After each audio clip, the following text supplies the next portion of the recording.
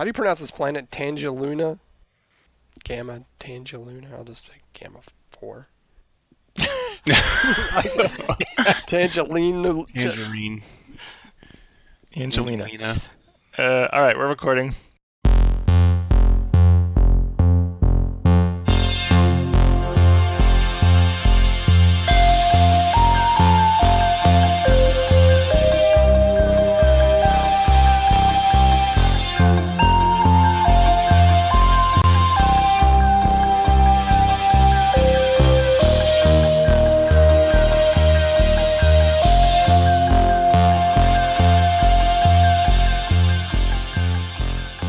Welcome to Trek Companion. This is episode 162. I'm your host, Brian Williams. I am Adam Caesar. I'm Stephen Embry. And today we're going to be discussing the original series' second season episodes, Mirror, Mirror, The Apple, and The Doomsday Machine. Here we go. Mirror, Mirror, Season 2, Episode 4, Production Code 039. Original air date, October 6th, 1967. Directed by Mark Daniels, written by Jerome Bixby, music composed by Fred Steiner. Guest cast include Barbara Luna as Lieutenant Marlena Moreau, John Winston as Transporter Chief Kyle, Vic Perrin as Tham, Eddie Paskey as Lieutenant Leslie, William Blackburn as Lieutenant Hadley, Roger Holloway as Lieutenant Limley, Pete Kellett as Kirk's henchman, Garth Pillsbury as Wilson, Bob Bass as Chekhov's henchman, and Bobby Clark as Chekhov's second henchman.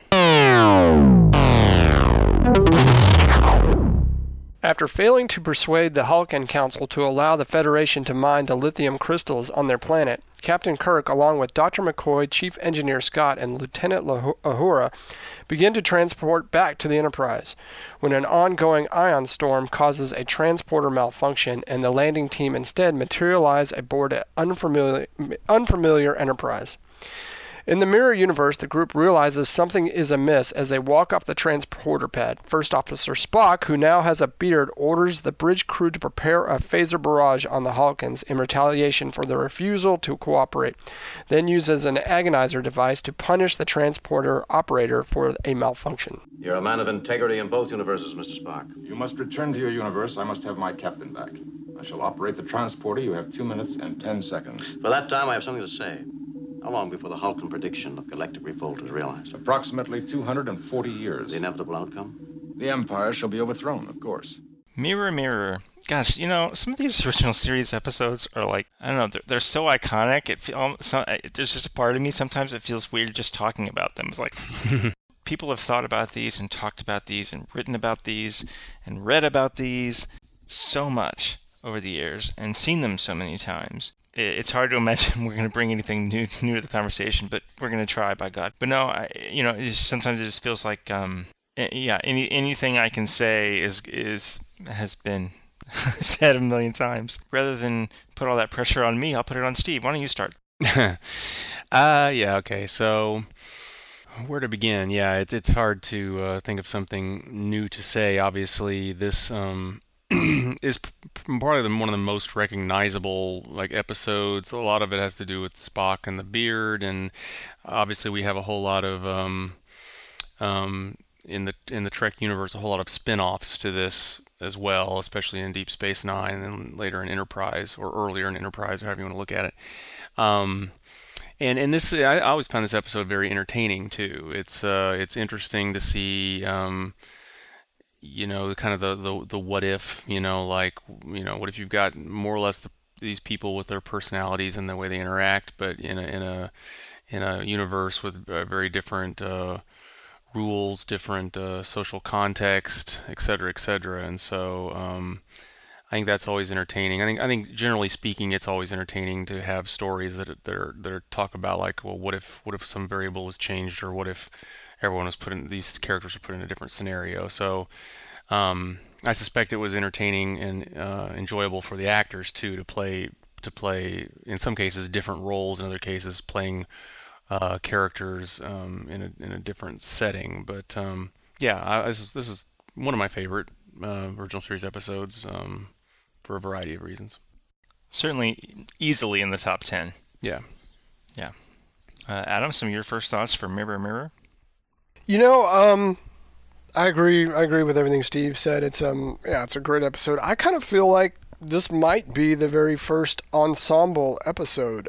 Everybody, all the original cast members have at least a scene, a memorable scene in this episode. All of them. I don't recall that up to this point. I could be wrong. I had the same thought watching this, and I don't remember ever thinking that before, but I had the same thought. Yeah. Yeah. So to me, it feels, everybody had a really, not just, a quick cameo, but had, it was integral to the plot and moving this episode forward. So to me, like I said, it felt like the first ensemble episode of Star Trek ever. Part of that, I wonder, is the movies, not so much the first one, but, Star Trek 2 through 6, kind of really defined for certain who the original series stars were. I mean, everybody would have agreed with Kirk, Spock, McCoy, but if you looked at the numbers, you could, I don't know.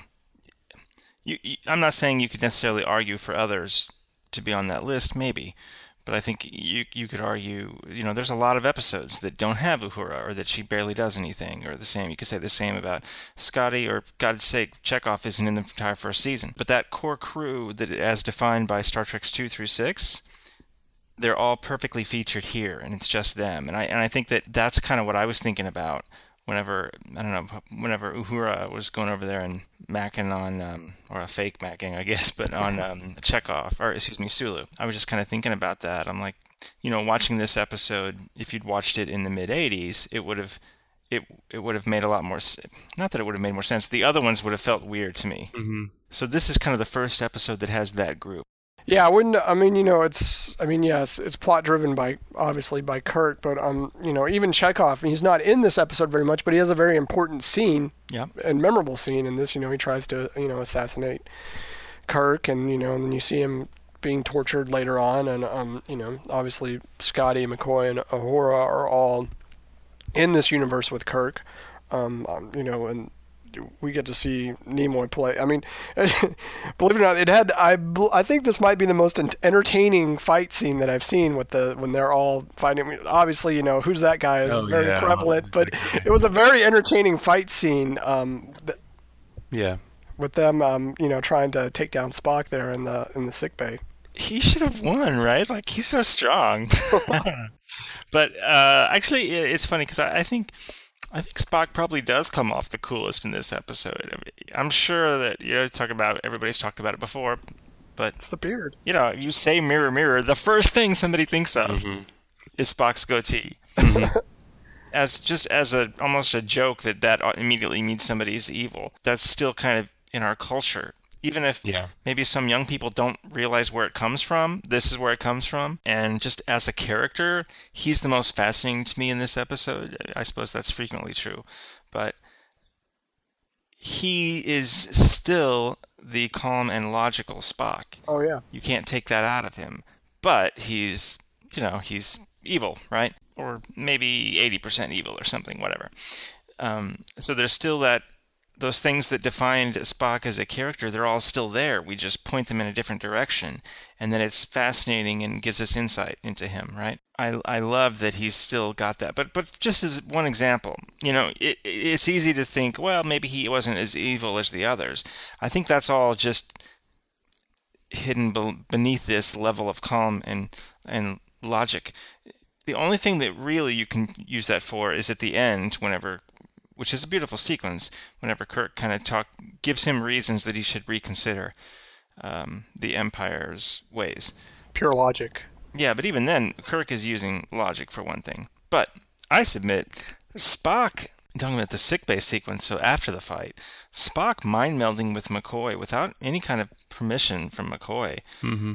That's crazy evil, and it's like a violation. I don't know. That's always been... The older I get, somehow the darker that seems to me. I think I probably thought it was cool when I was younger. But now it's like, oh my God. And then look at McCoy as he comes into the transporter room. He just looks wasted, It also made for one of my favorite Hallmark ornaments. Right. And the character Kirk comes off very well in this episode. He had plenty of opportunities just to be like, I'm going to save myself and my crew and just go along with this and kill people, commit genocide, but he didn't. he held true to his morals and his character. Yeah, and same for McCoy, like saying no, I have to save Spock, in the sick bay. But that's a good point about Kirk. Like he can't help but be that way. Has this episode changed for you guys? Like I was saying, for me, that's the one thing I'm very conscious of, is that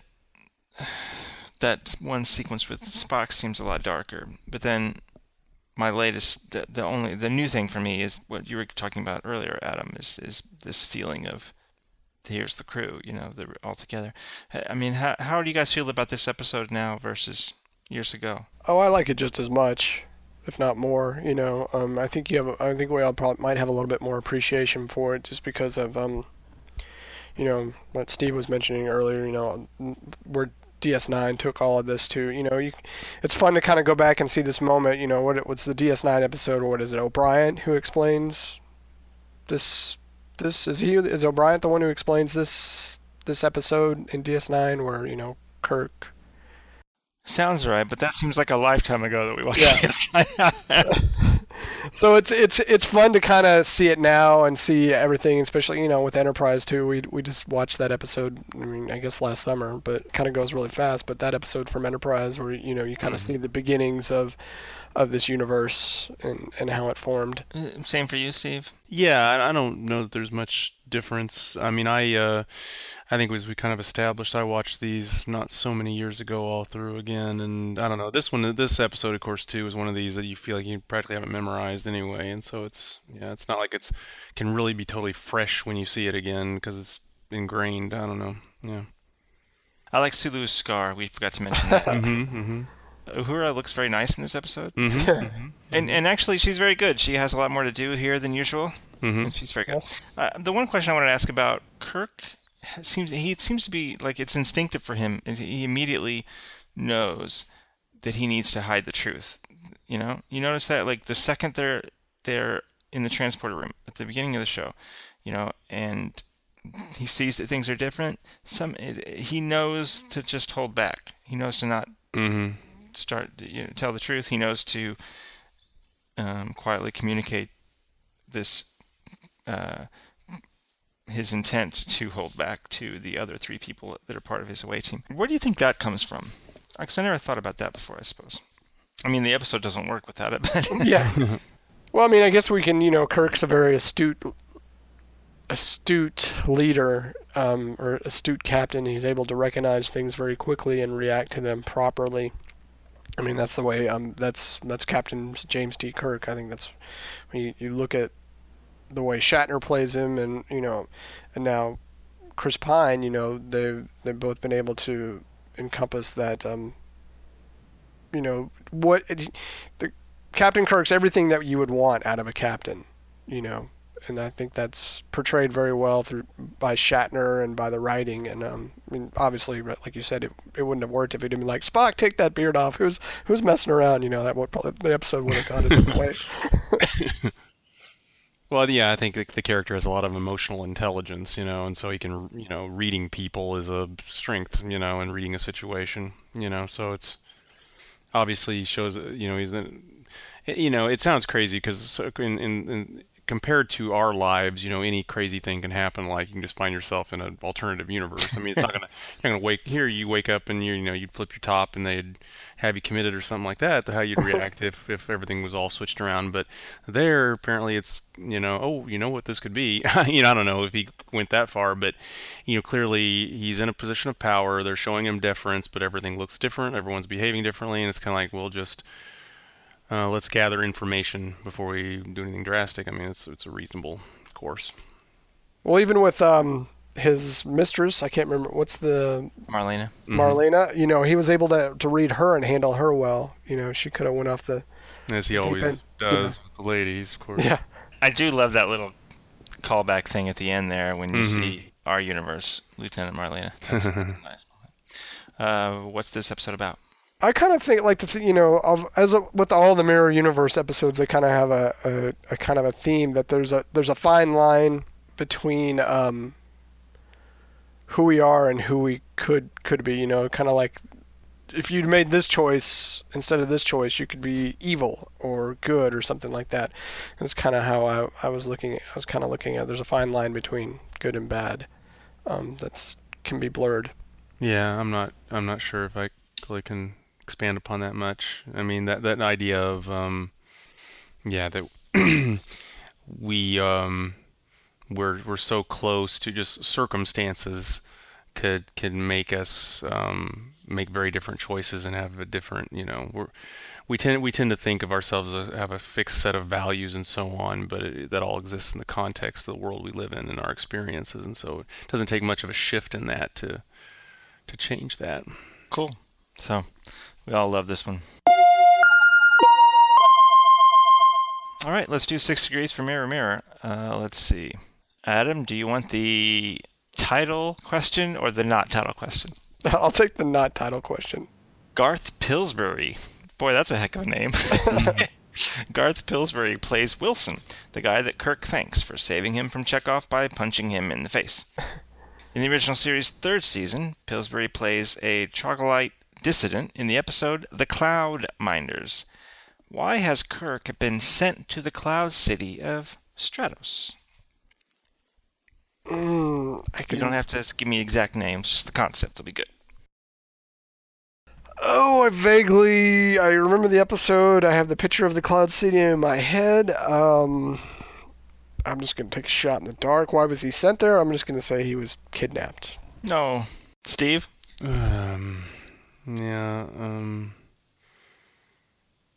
Gosh.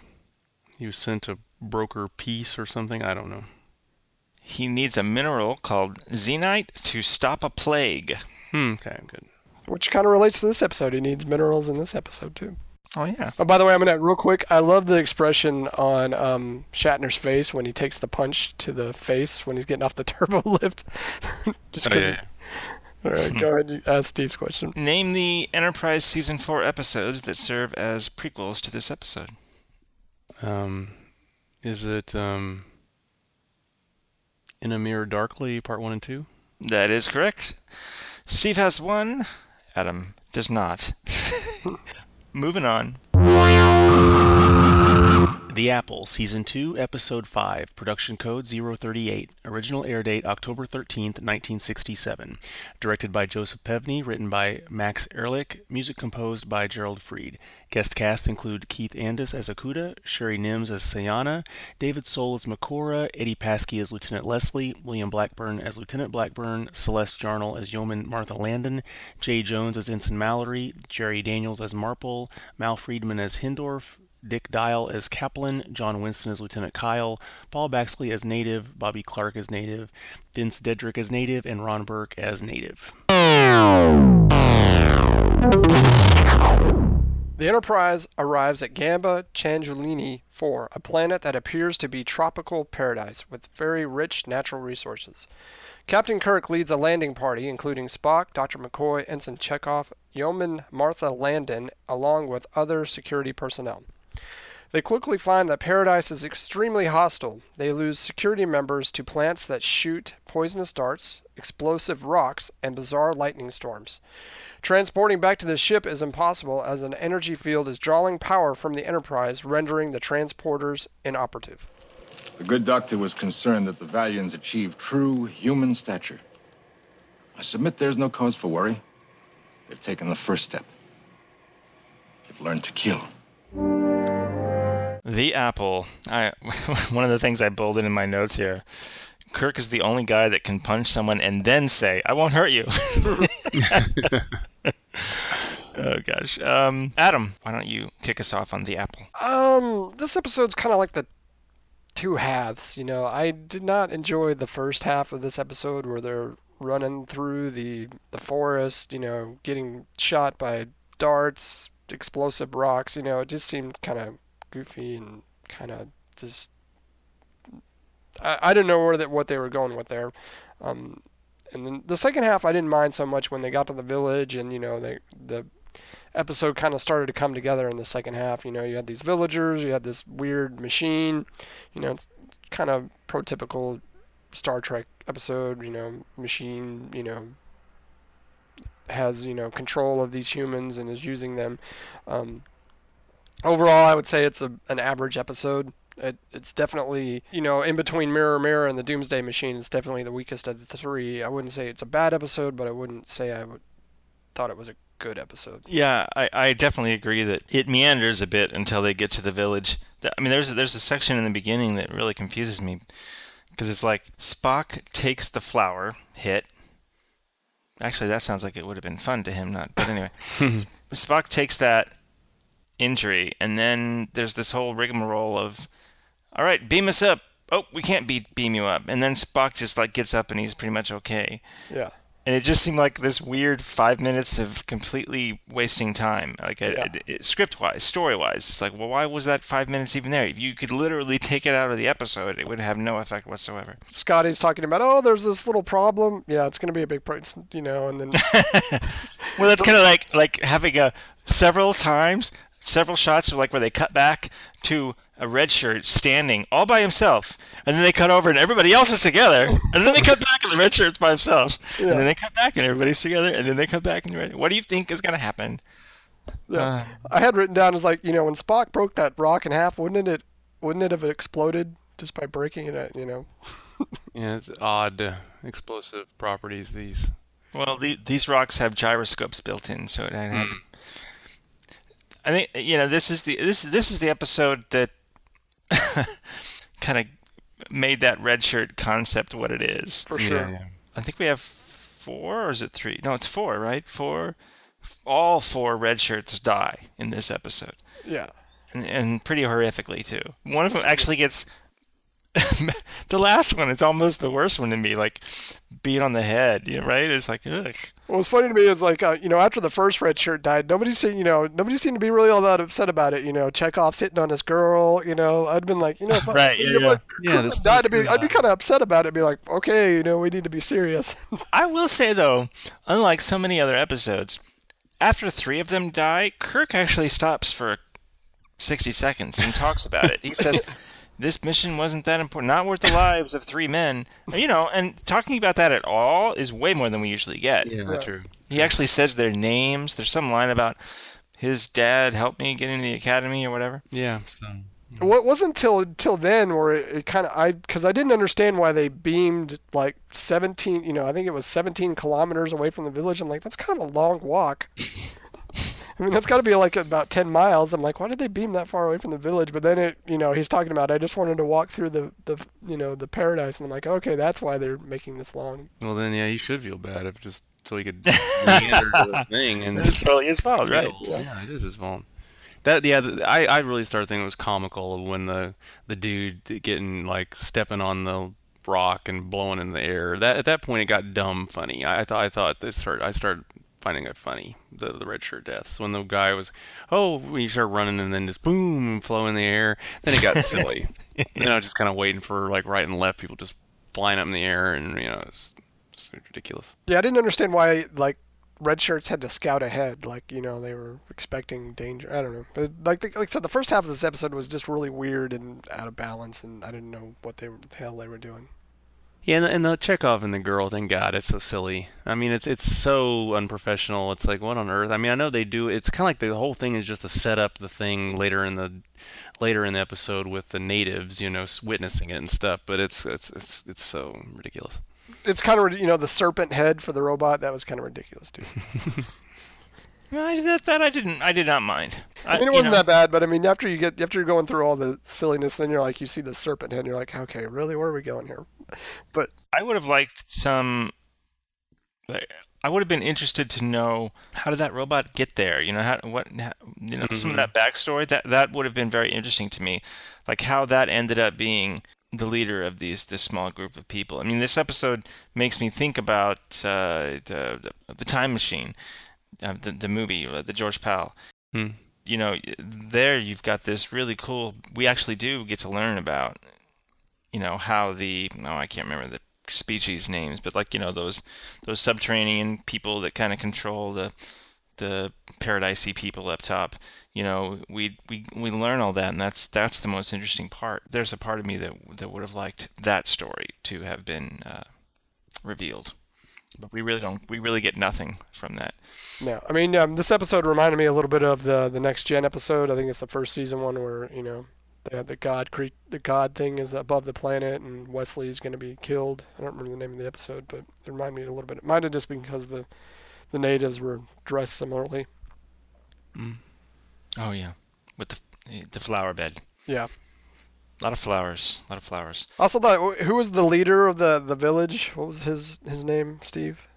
Oh gosh, I don't know which one's which, to be honest with you. But I the first thing I thought of, he had those metal antennas sticking out. I was like, man, it'd be hard to sleep with those. He looked like Boothby. What's his name? From My Favorite Martian. Ray Walston Ray Walston. Yeah, he looked like him in My Favorite Martian. Yeah. And that kind of talk eventually gets tiresome too, where it's kind of like, was ball is ball, and this nonsense. I mean, it's just, I get what they're doing, this, whatever. I think it's silly. The scenes I did like in this episode, the argument between Spock and McCoy. Spock is saying, well, if this works for them, if they're happy and they're prosperous, and obviously McCoy is like, they're not living, that argument. And then later on, Kirk and Spock kind of had the same conversation about, they don't call it the Prime Directive, but that's basically what it is. And Kirk's saying, I'll take my chances. These people aren't growing, they're not living. So those are kind of the scenes that are, to me, those are the best scenes in the episode that kind of say what it's about. Well, I want to ask then about the Prime Directive, because they do talk about it.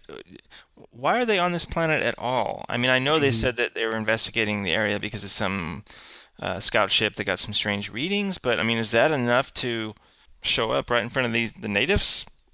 They're obviously, don't have warp, even if we haven't established that part yet, And obviously there's, in the original series, there's all sorts of examples of what we would later think of as interference, this Prime Directive isn't quite fully.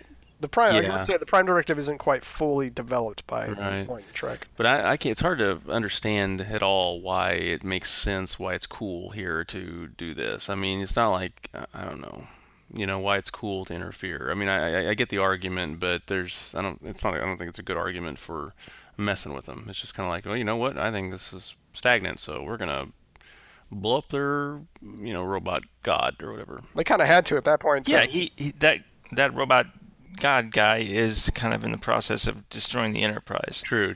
So they do have that all set up. And also, the couple of times that Kirk comes to the robot like in person, he's not even able to have a sentence of a conversation. He starts to talk at all, and then... Yeah, you can't talk this robot to death, this machine. No.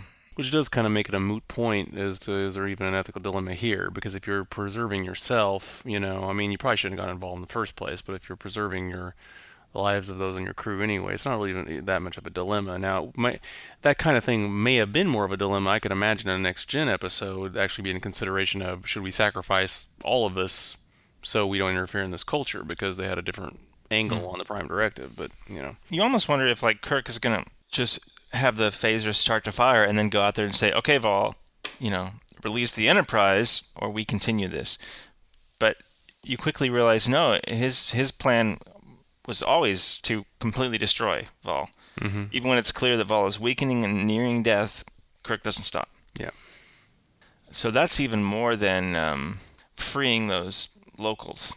How would this episode have been different if instead of just a robot, which they make clear early on, Vol is a robot, nothing more, something like that. Instead of that, it had been like some kind of sentient creature in there.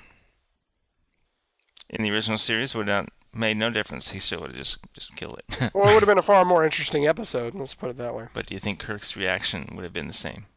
Ultimately, if they're in danger, he would have ultimately killed it, yeah. Yeah, I think, well, especially in the original series, there was nothing more important to Kirk than the ship and his crew. So, like you said, the Prime Directive didn't really get fully formed and formulated until, Next Gen. Captain Picard would have never, he was, Prime Directive guy. I don't think he would have made the same decision just because the Prime Directive was stated, it was kind of like a document. Where here it's kind of loosely like, okay, we're not supposed to do this. You'll be in trouble, maybe not, maybe be in trouble, maybe not. So it's not really all that fully formed.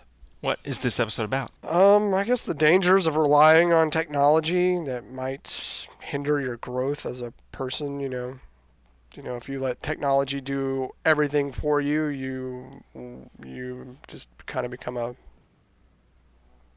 not a functioning human being, I guess. Well, and what I think is one of the problems with this too is that we could say that, but it's not really the crux of the matter. I mean, essentially, they ultimately kill it primarily or destroy this thing primarily because they're in danger and they're under a threat. And there's not a great deal of evidence that while they may be stagnant, there's not evidence that they're not happy or content or something. So it kind of makes the message fall a little flat if that is indeed what they're trying to convey. I agree. This is not bad, but this is not great. This is average episode, and once it gets through that first half, it's much more interesting. Well, like Steve said, it's comical at times, and we were talking off in between Mirror in this one. I enjoyed the fight scenes in this episode too. That the yeoman Landon, she kicked some butt.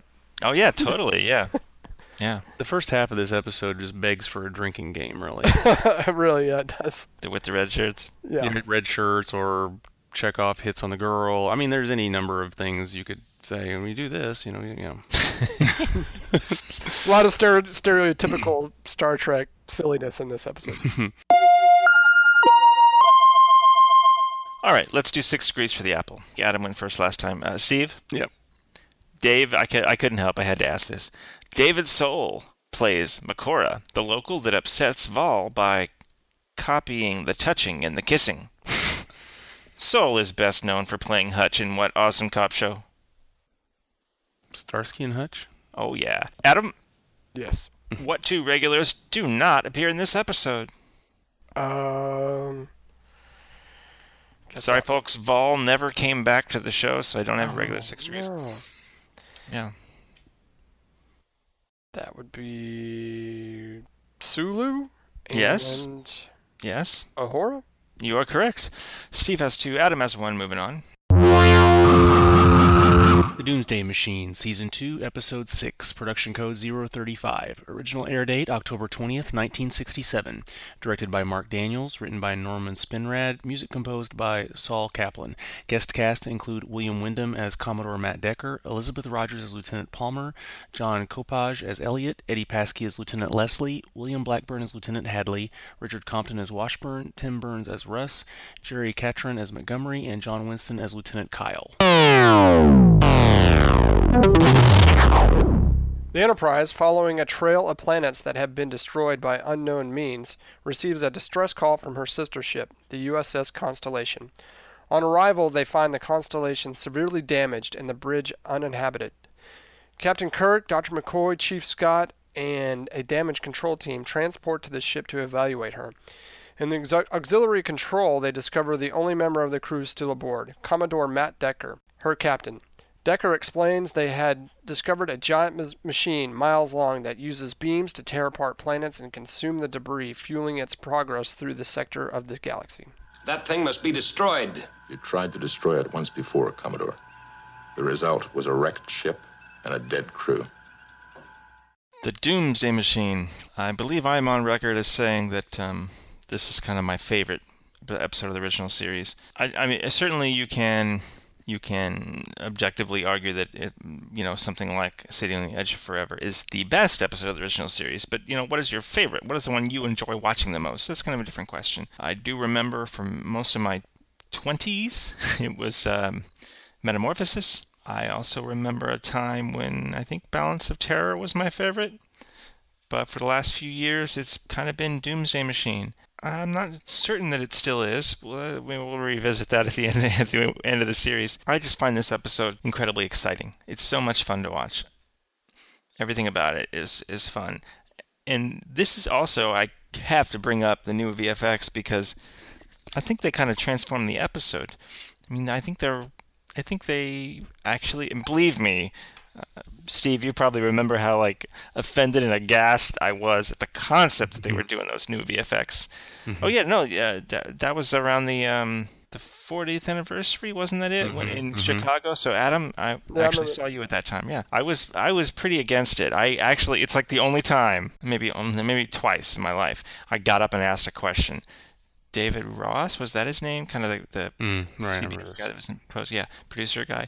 And I remember asking, please just tell me that you're also saving the original stuff transferred in HD. And he said, yes, absolutely.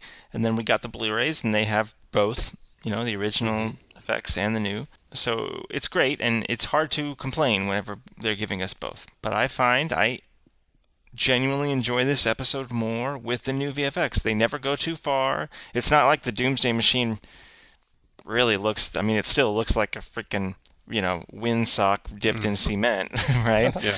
Which is what the original was. It doesn't look that different, but it's just cleaner and exciting, and kind of it's what you were when you were younger. It was what you imagined was happening. So I still find this episode wonderfully exciting, and Wyndham is a fantastic character actor. He goes over the top just a smidge here and there, but gosh, there was, but not anymore. Don't there is no third planet. Don't you think I know that? There was, but not anymore. That's a line that I always remember.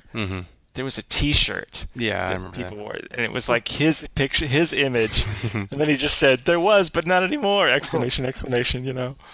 And it was great. So I still very much love this episode. What are your guys' kind of first thoughts on the Doomsday Machine? I'd agree with you. This is the first time I've seen it with all the new effects. I would say so far this is the most of all the episodes where there's a lot of ship maneuvering. There's asteroids. They obviously redo the whole floating sock. It even looks cooler. But yeah, and I really enjoyed it. The different maneuvering and different shots, that kind of thing. I think it kind of actually added to it, and I think it really did transform this episode, probably more than most of the others that we've seen, because there is so much action going on in space with this episode, and I enjoyed it. Yeah, this is a very entertaining episode, and it's good. I think it's a very well balanced episode too. The in terms of I think it's the pacing is what's so good. You never feel like there's a dull moment or something. It's just it goes one thing to the next, to the next, to the next, and it builds. It's just really well done in that respect. And you've got the big climactic moment. Obviously he's going to get off the ship, but it's a little nerve-wracking, and so you kind of have the strategy, and it's a lot of fun, and it's good, like you said, the acting and the writing and everything. So just all around great episode. You talk about pacing. Look at the apple we were talking about the first half. One of the things that makes it feel so meandering and slow is that we're pretty much just sitting right down there with them in the paradise the whole time. There's a couple times they call up to Scotty, and it's basically a shot of Scotty, and we cut back, right? That's it. Doomsday Machine, you've got this whole secondary storyline that I hesitate to call a B, because they're so related. It's not really an A and a B, but it's just this other setting that's going on at the same time with Kirk trying to get the Constellation going. And they can always cut away to that, and that story is just as exciting and interesting. Yeah. So we never stay anywhere. No scene ever overstays its welcome. Yeah. I think that helps a lot. But I love that. That storyline's an easy one to forget when you're thinking about this episode. But that might be my favorite thing about this episode, is the whole bit where you see, how many times do we see Kirk down there working on a ship? Right. And it's him and just a couple of people, and they're just trying to get this sucker to move anything they can. The tiniest bit of motion is going to help. Scotty doing his miracle work, and it's just exciting to me. It's what was it? Is it an 80s movie? Dead Calm. I always remember I loved Dead Calm when I was younger, and that movie, there's this. Half the movie is Sam Neill is stuck in a boat that's sinking by himself, and he's just trying to get it working so he can go save Nicole Kidman. I always loved that movie, and every time I ever saw it, I thought about Kirk and the Constellation. Like, they ripped that off. The moral of the story, that never get on a boat with Billy Zane. Right.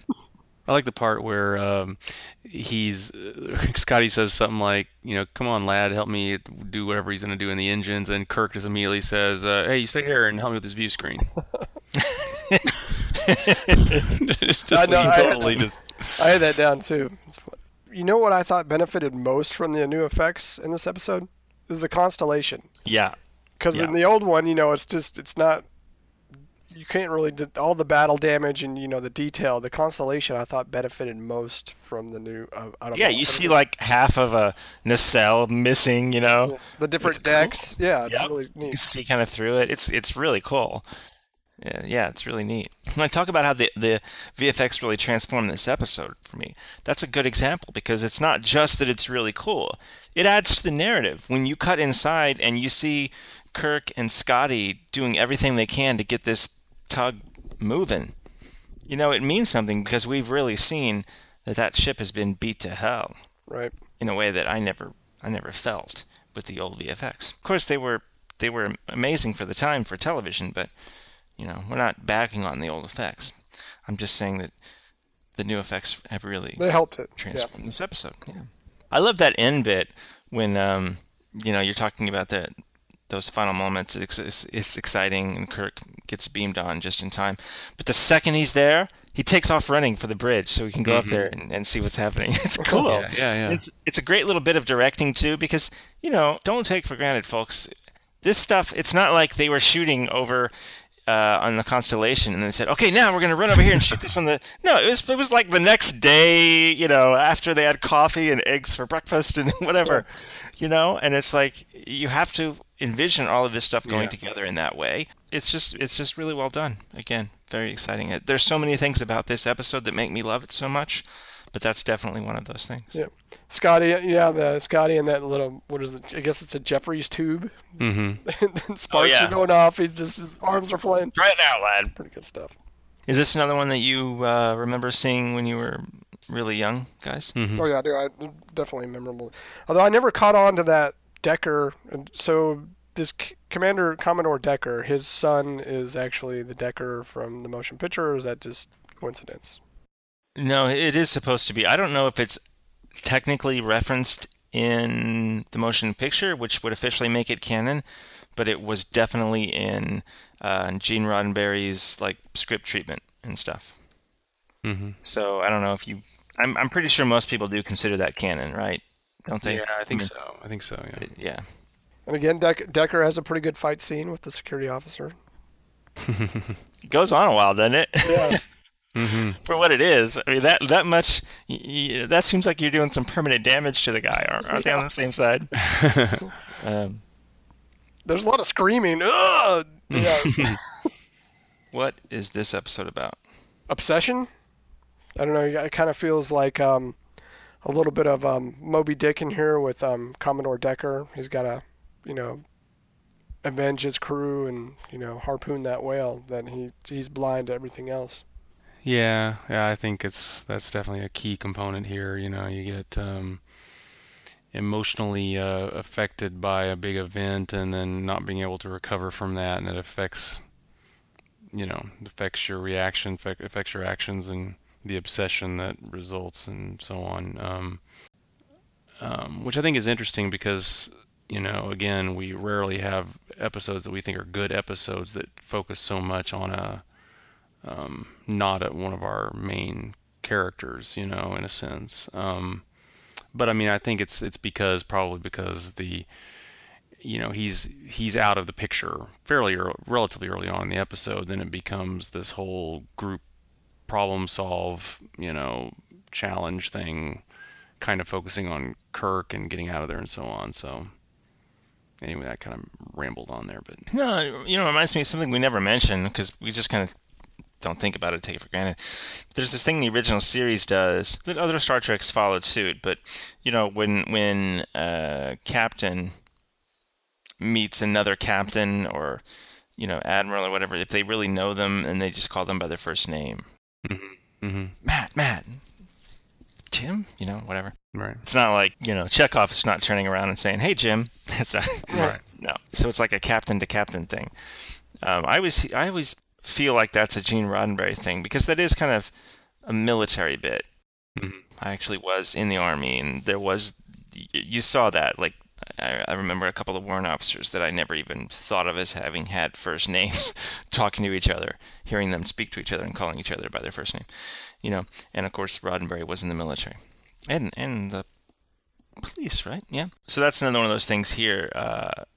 So when you're talking about the way Kirk interacts with him, it's almost as if they were friends, or at least some sort of mutual respect, so that later in the episode, whenever he is out, there is a sense of making him not die for nothing. Mm-hmm. Mm-hmm. Right. And you do know, whenever, I think, is it Spock who says to Kirk, or maybe it's either Spock or McCoy, your logs are going to reflect that he died in the line of duty or something. Yes, of course that's what he's going to do. So, my point, I guess, partially is to say that there is more weight than just another guest star.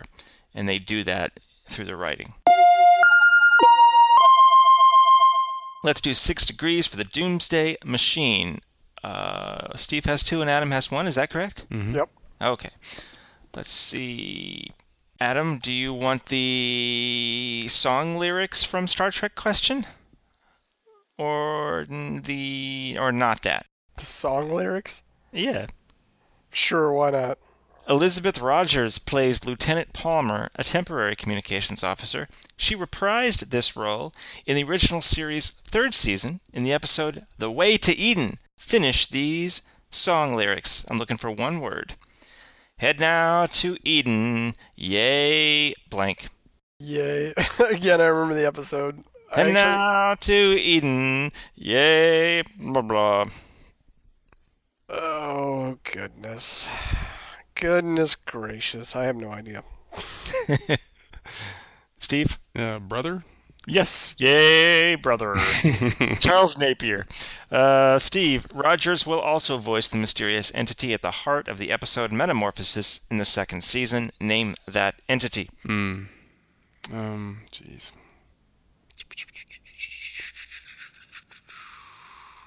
I'm blanking. I don't know. Adam? I don't know. What podcast are you guys on? Not a Star Trek podcast, that's for sure. The Companion. Oh, the Companion. Okay. Yes. Yes. Of course, The Companion, of course. Mm-hmm. All right, well, I have kept my colleagues up rather late, and I'm sorry about that, so we're going to wrap this up very quickly. You can send us an email, trekcompanion@gmail.com. Our Facebook listener page is facebook.com/trekcompanion. Our Twitter handle is @trekcompanion. We never ever comment on this sort of thing, but I'm going to do it anyway. The DS9 documentary is an Indiegogo, isn't it? Mm-hmm. They've already met their funding goal. Now they're just doing stretch goals and stuff. So there's the Ira Bear DS9 documentary on Indiegogo. It only has a couple weeks left, so check it out. But that's just me personally talking. All right, so we look forward to doing the next 3 episodes of the original series in 2 weeks. And until next time, thanks for listening and spending an hour with us. Please take it easy. Bye, guys. See ya.